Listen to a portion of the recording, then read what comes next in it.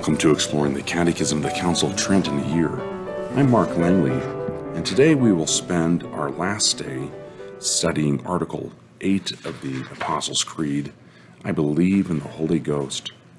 And so let us pick up our text where we left off at page 92 under the subtitle, The Lord. The Holy Ghost is called the Lord. And so the Catechism continues, by confessing the Holy Ghost to be Lord, they declare how far he excels the angels, who are the noblest spirits created by God. For they are all, says the Apostle, ministering spirits, sent to minister for them who shall receive the inheritance of salvation. And then the life giver. They also designate the Holy Ghost the giver of life, because the soul lives more by its union with God than the body is nourished and sustained by its union with the soul. Since then, the sacred scriptures ascribe to the Holy Ghost this union of the soul with God, it is clear that he is most rightly called the giver of life. And then the words, who proceedeth from the Father and the Son. With regard to the words immediately succeeding, who proceedeth from the Father and the Son, the faithful are to be taught that the Holy Ghost proceeds by an eternal procession from the Father and the Son, as from one principle. This truth is proposed for our belief by the Creed of the Church, from which no Christian may depart, and is confirmed by the authority of the sacred Scriptures and of councils. Christ the Lord, speaking of the Holy Ghost, says, he shall glorify me because he shall receive of mine. We also find that the Holy Ghost is sometimes called in Scripture the Spirit of Christ, sometimes the Spirit of the Father, that he is one time said to be sent by the Father, another time by the Son, all of which clearly signifies that he proceeds alike from the Father and the Son. He, says St. Paul, who has not the Spirit of Christ belongs not to him. In his epistle to the Galatians, he also calls the Holy Ghost the Spirit of Christ. God hath sent the Spirit of his Son into your hearts, crying, Abba, Father. In the Gospel of St. Matthew, he is called the Spirit of the Father. It is not you that speak, but the Spirit of your Father that speaketh in you. Our Lord said at his Last Supper, when the Paraclete cometh, whom I will send you, the Spirit of truth, who proceedeth from the Father, he shall give testimony of me. On another occasion, that the Holy Ghost will be sent by the Father, he declares in these words, whom the Father will send in my name. Understanding these words to denote the procession of the Holy Ghost, we come to the inevitable conclusion that he proceeds from both Father and Son. The above are the truths that should be taught with regard to the person of the Holy Ghost.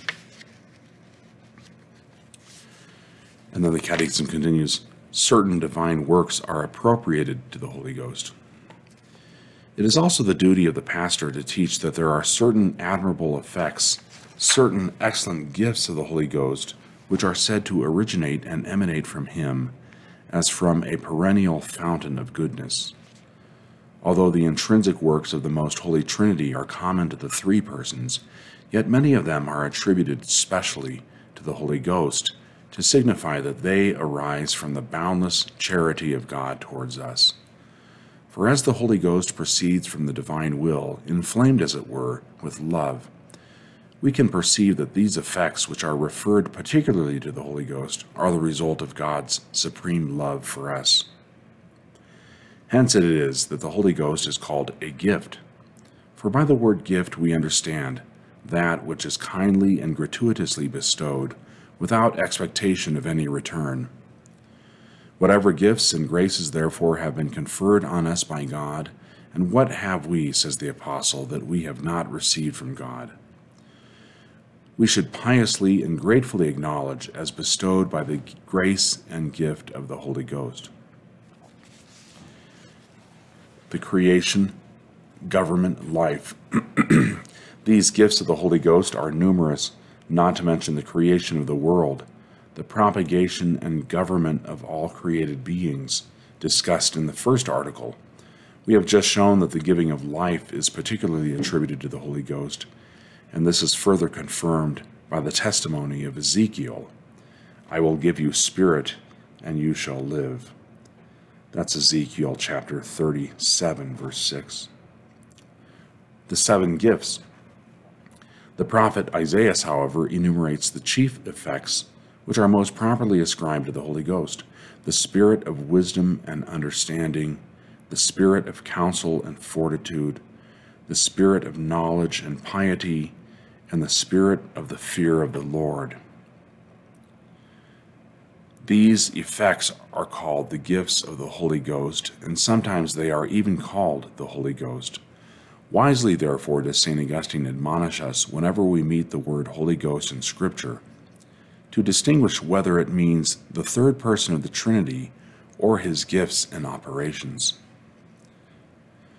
The two are as far apart as the Creator is from the creature.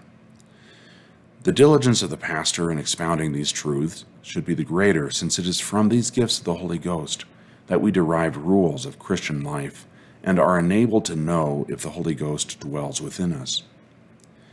And finally, the Catechism concludes, justifying grace. But the grace of justification, which signs us with the Holy Spirit of promise, who is the pledge of our inheritance, transcends all his other most ample gifts. It unites us to God in the closest bonds of love, lights up within us the sacred flame of piety, forms us to newness of life, renders us partakers of the divine nature, and enables us to be called and really to be the sons of God. And thus concludes the Catechism of the Council of Trent's treatment on the Article VIII, I believe in the Holy Ghost.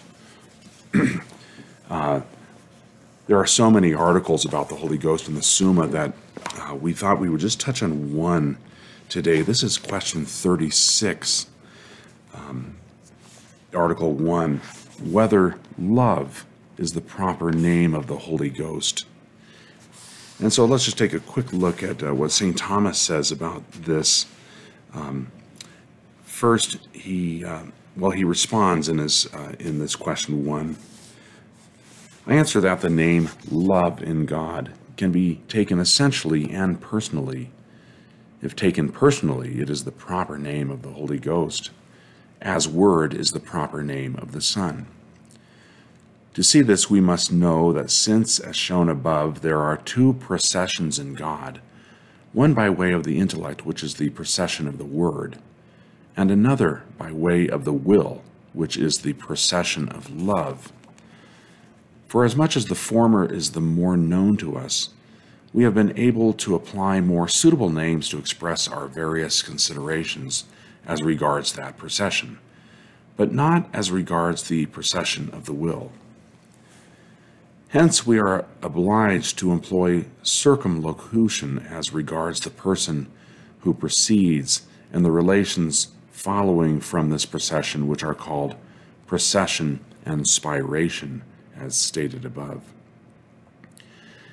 And yet express the origin rather than the relation in the strict sense of the term. Nevertheless, we must consider them in respect of each procession simply, for as when a thing is understood by anyone, there results in the one who understands a conception we call word, so when anyone loves an object, a certain impression results, so to speak, of the thing loved in the affection of the lover, as also the thing understood is in the one who understands. So that when anyone understands and loves himself, he is in himself, not only by real identity, but also by the object understood, also as the object understood is in the one who understands, and the thing loved is in the lover. As regards the intellect, however, words have been found to describe the mutual relation of the one who understands to the object understood, as appears in the word to understand. And other words are used to express the procession of the intellectual conception, namely to speak and word.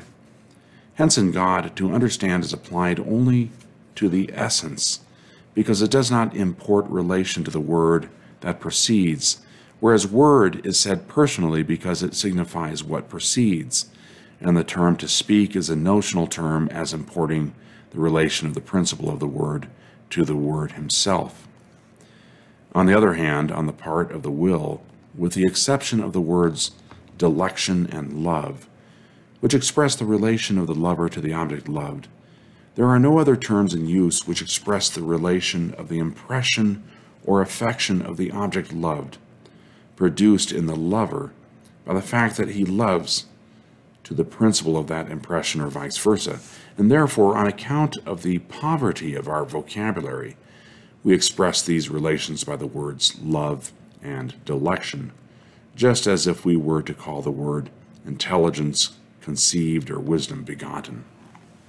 And there St. Thomas just explains to us that, interestingly, the operation of our knowing, when we know something, it's much clearer to us how the thing known is in our minds. What is known is in the knower. And we have words like conception and word to express that. But to explain how the thing loved is in the lover, St. Thomas is explaining that our words begin to fail. There's a sort of a poverty of expression to explain, to signify this with words. Anyway, St. Thomas continues, it follows that, so far as love means only the relation of the lover to the object loved, love and to love are said of the essence as understanding and to understand. But on the other hand, so far as these words are used to express the relation to its principle of what proceeds by way of love and vice versa, so that by love is understood the love proceeding, and by to love is understood the spiration of the love proceeding. In that sense, love is the name of the person, and to love is a notional term, so to speak, and to beget. So there we have it. That's the first article in question 37, whether love is the proper name of the Holy Ghost. And St. Thomas says, he says yes and no to that. He concludes by saying that if we take the word personally, then yes, it is the proper name. So this is unfortunately, this is the end of our discussion of the Holy Ghost. I wish we could read so many more of these wonderful articles.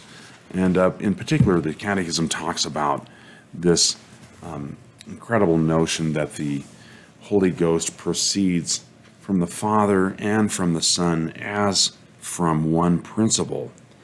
This, of course, was a matter of great dispute in our Catholic history, and certain version in the creed that the Byzantine Church says, the Byzantine Catholic Church, we notice that they don't say in their creed who proceeds from the Father and the Son, not as if to exclude that, but simply that that's just not expressed in that creed. Whereas in our Nicene Creed, we say he proceeds from the Father and the Son. And so this gives rise to the idea that whereas the Son proceeds from the Father, and therefore we talk about filiation and paternity, so the Holy Ghost proceeds from the Father and the Son, and we call this common procession. And then we name the Holy Ghost by spiration. He is spirated.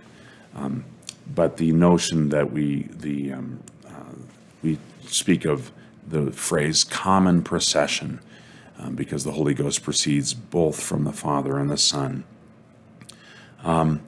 And so, therefore, I think we're finished for the day. We will continue with Article 9 in this Catechism of the Council of Trent, talking about the Holy Catholic Church. Article 9 is, I believe in the Holy Catholic Church, the communion of saints.